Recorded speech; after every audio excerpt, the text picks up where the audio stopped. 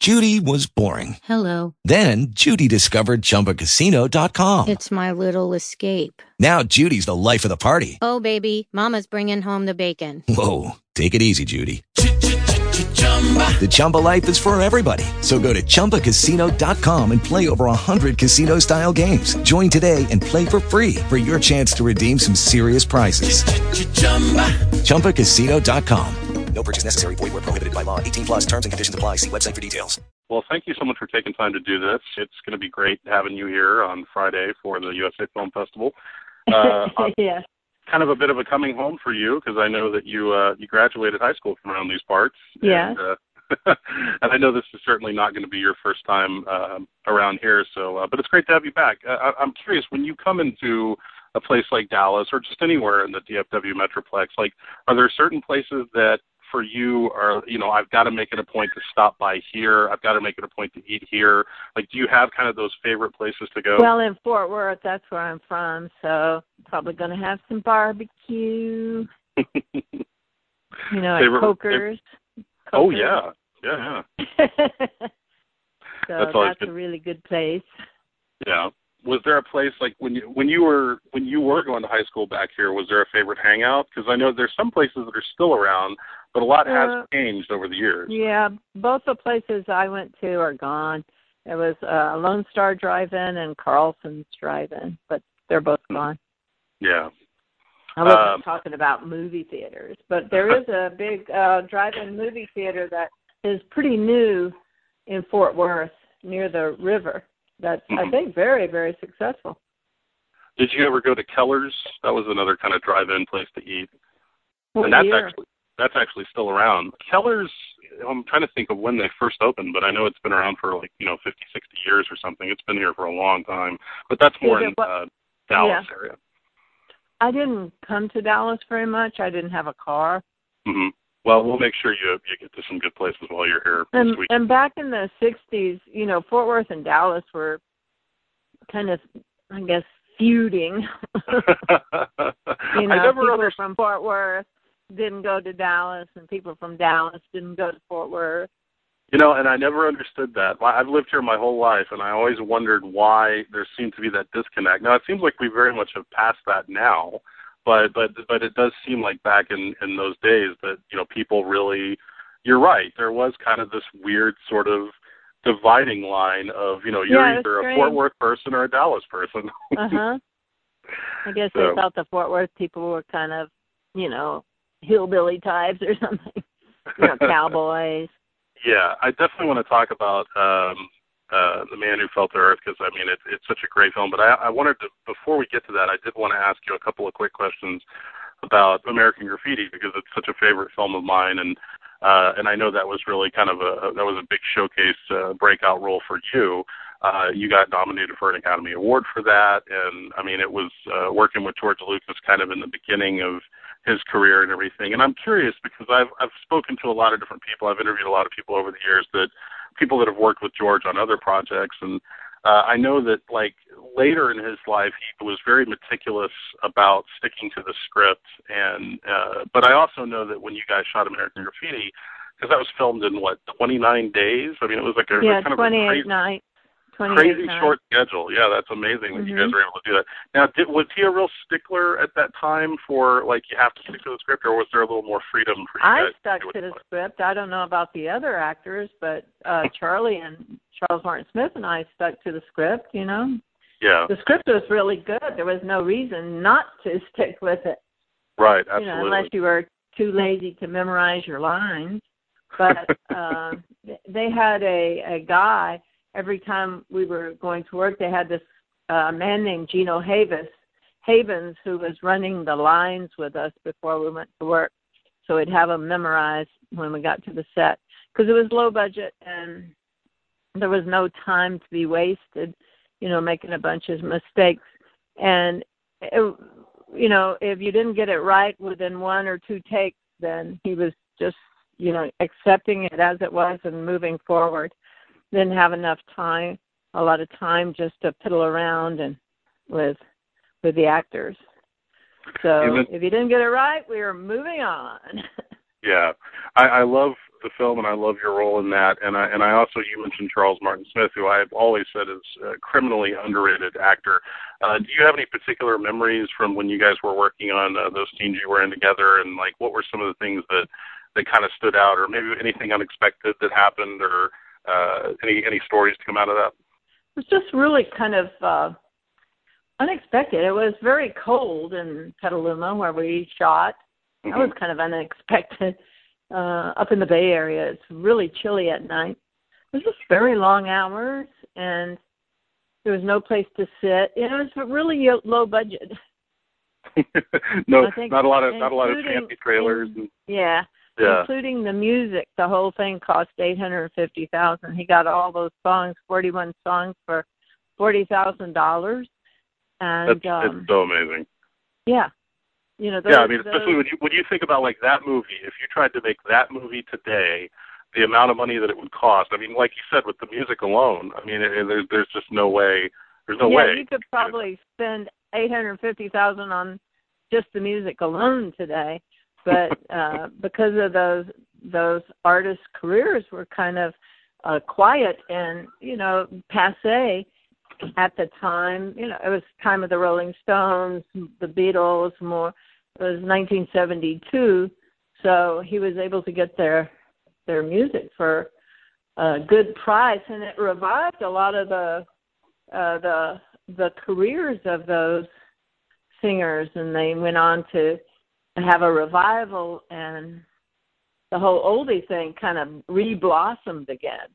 Mm-hmm. Yeah, I think it really was in a lot of ways the movie that started the concept of being able to build like a snappy soundtrack and something that people would really want, and people really started thinking about, movies can have great soundtracks, and it really kind of birthed that, I think, for a lot of films to come. It sure did. George Lucas, he's a real innovator, and he's really got in on the toy marketing for movies and stuff like that, but he didn't do it for Graffiti, but the Star Wars, I think he made a ton of money just making the toys and T-shirts, and so he's a smart guy. Yeah. Well, and since you mentioned Star Wars, I will ask you this. I know that you had read for Princess Leia. What was your memory of that? No, I never did. That's false information? Total false, yeah. Okay, well, I'm going to make sure that gets corrected out there. Never read for it. I called George, and I asked him, can I try out for that? And he said, well, we're just not going to have any Graffiti people in the movie. And then he goes and hires Harrison. But, he told me up front that, he told me no. So I will make sure that the word gets out there that it's misinformation, and I apologize for... No problem. I never got to even try out for it, so much less get... Well, now let's talk a little bit about The Man Who Fell to Earth. Now, this was 1976, and this was kind of, in a way, like you said, with George doing Star Wars, he kind of brought in a new sort of way of looking at sci-fi. But before that, I think you had a lot of what I consider really visionary and psychedelic sci-fi films that I think, really have, to this day, have left a real lasting impression on people and become, these cult classic movies. And I know that you were the first person at the time to be cast in the film. Like, you actually were cast in that before David Bowie was brought in. Is that correct? Yeah. Okay. I sure was. And then bringing in someone like David to play that part at the time, I'm curious. First of all, were you yourself a fan of his work? Were you very familiar with him at the time, or was it more? I was familiar, but not very familiar. Mm-hmm. I didn't go to any of his concerts or anything. I did see that movie that he did, the Ziggy Stardust movie. I went to see that when I lived in New York City, but I wasn't a real fan of his music or anything at the time. And that turned out to be a really good thing, because after we did the film, I went to a concert and I became a fan. So, I probably would have been impossible to work with if I had been a fan before. You know what I mean? Exactly, yeah. I'd be all good gaga and intimidated. So it was a good thing I wasn't a fan. And he was just another actor. And so we were kind of on equal footing in my mind. What was it like working with someone like him who was so, I mean, you already had some films under your belt at that point, but he was really kind of new to all this and not, I mean, was it more of a learning process for him, or did it seem like he just Not kind of at all. naturally? He was totally prepared. Whenever we would be working on a scene or shooting a scene, we'd be running lines for the next scene.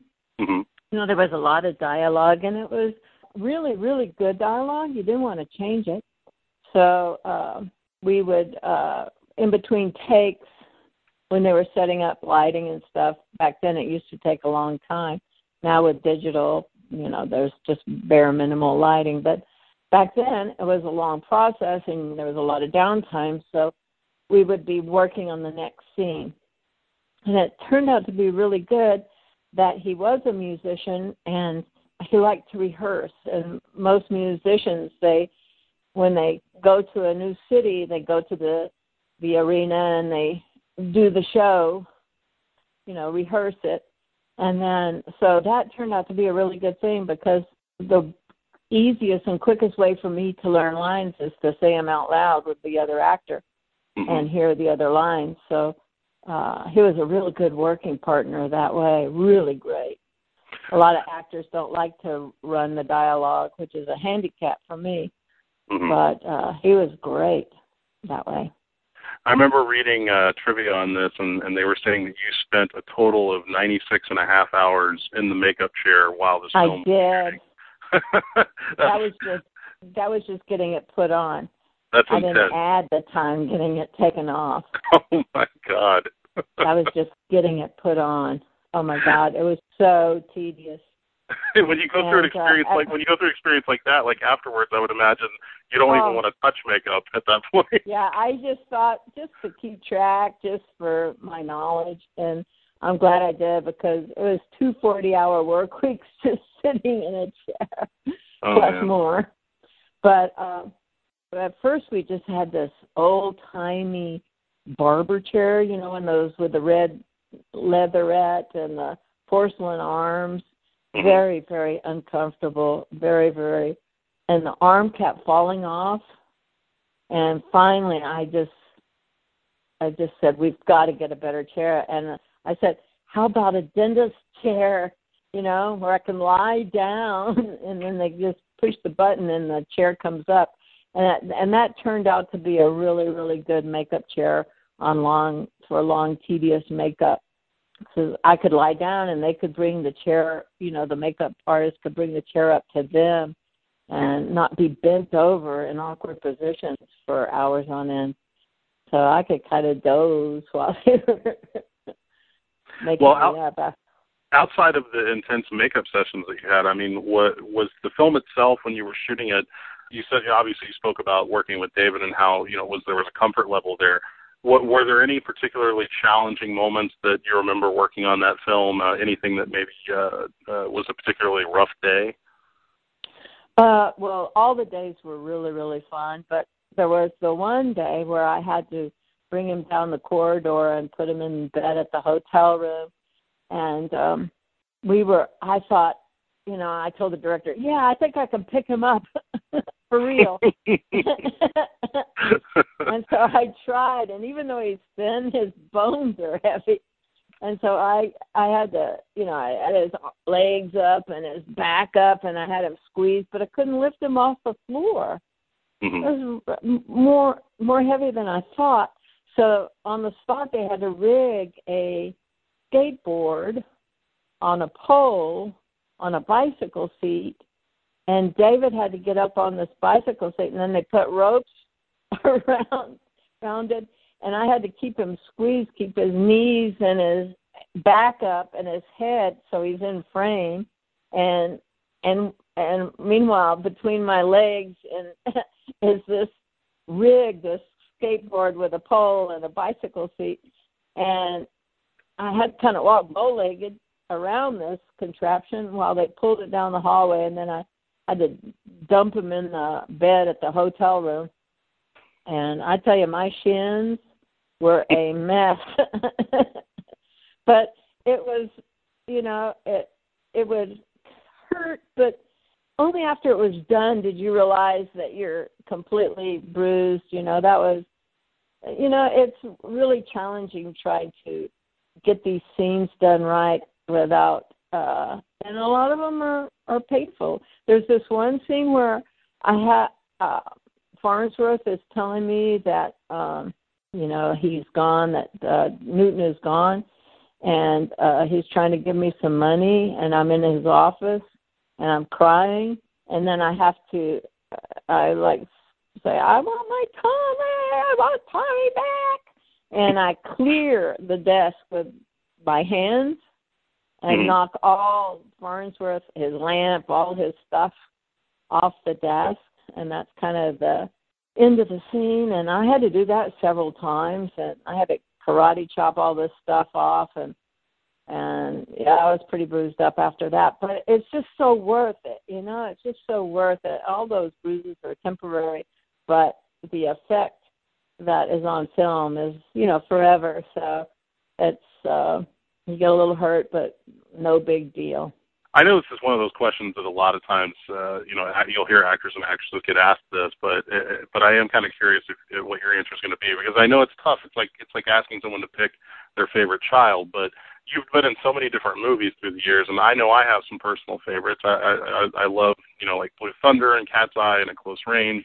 Do you have, and this could be for any reason, like this could be maybe for the movie itself or maybe just the experience you had making the movie. Are there some that really stand out for you as, that's one that I will always look back on more fondly than the rest, and what would that be? Well, the obvious, which is American Graffiti, and because that gets a lot of notice and has a huge fan base, especially in the vintage car world and hot rod world. And so that one gets brought to my attention constantly. And The Man Who Fell to Earth, because it was such an extensive part, and plus all the aging that went on. The character went from young to old.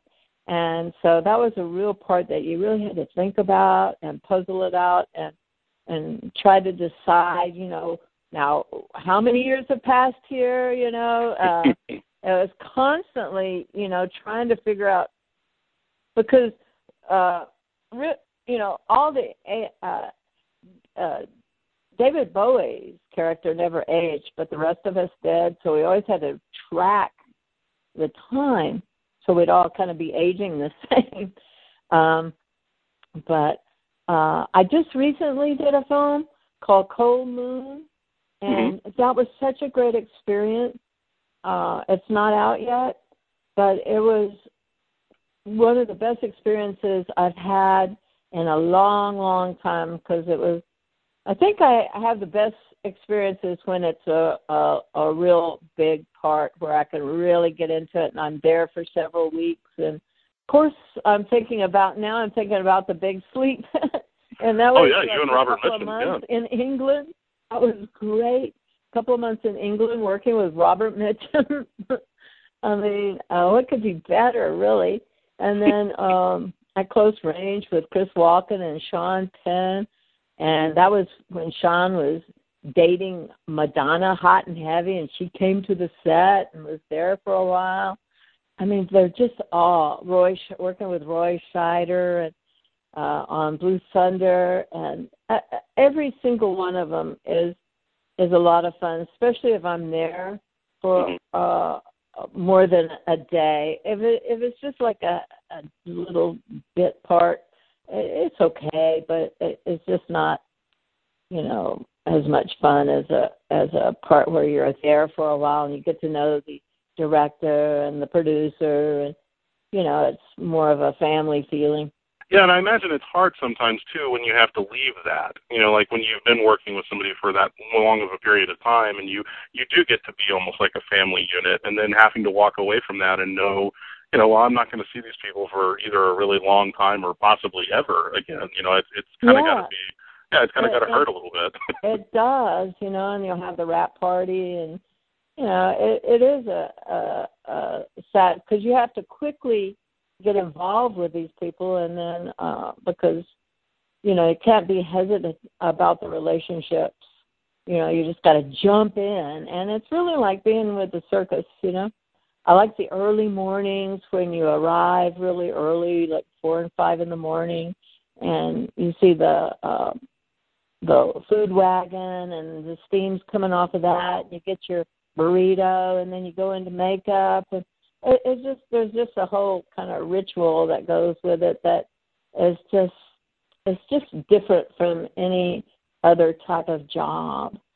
It's just really, really, really, really fun. And that's why so many people want to do acting, because, they hear the stories about it, and, it gives you travel, it gives you instant relationships, and it's, and you do the work, and you're in front of the camera.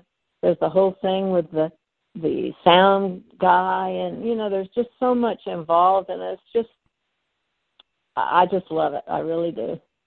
Yeah.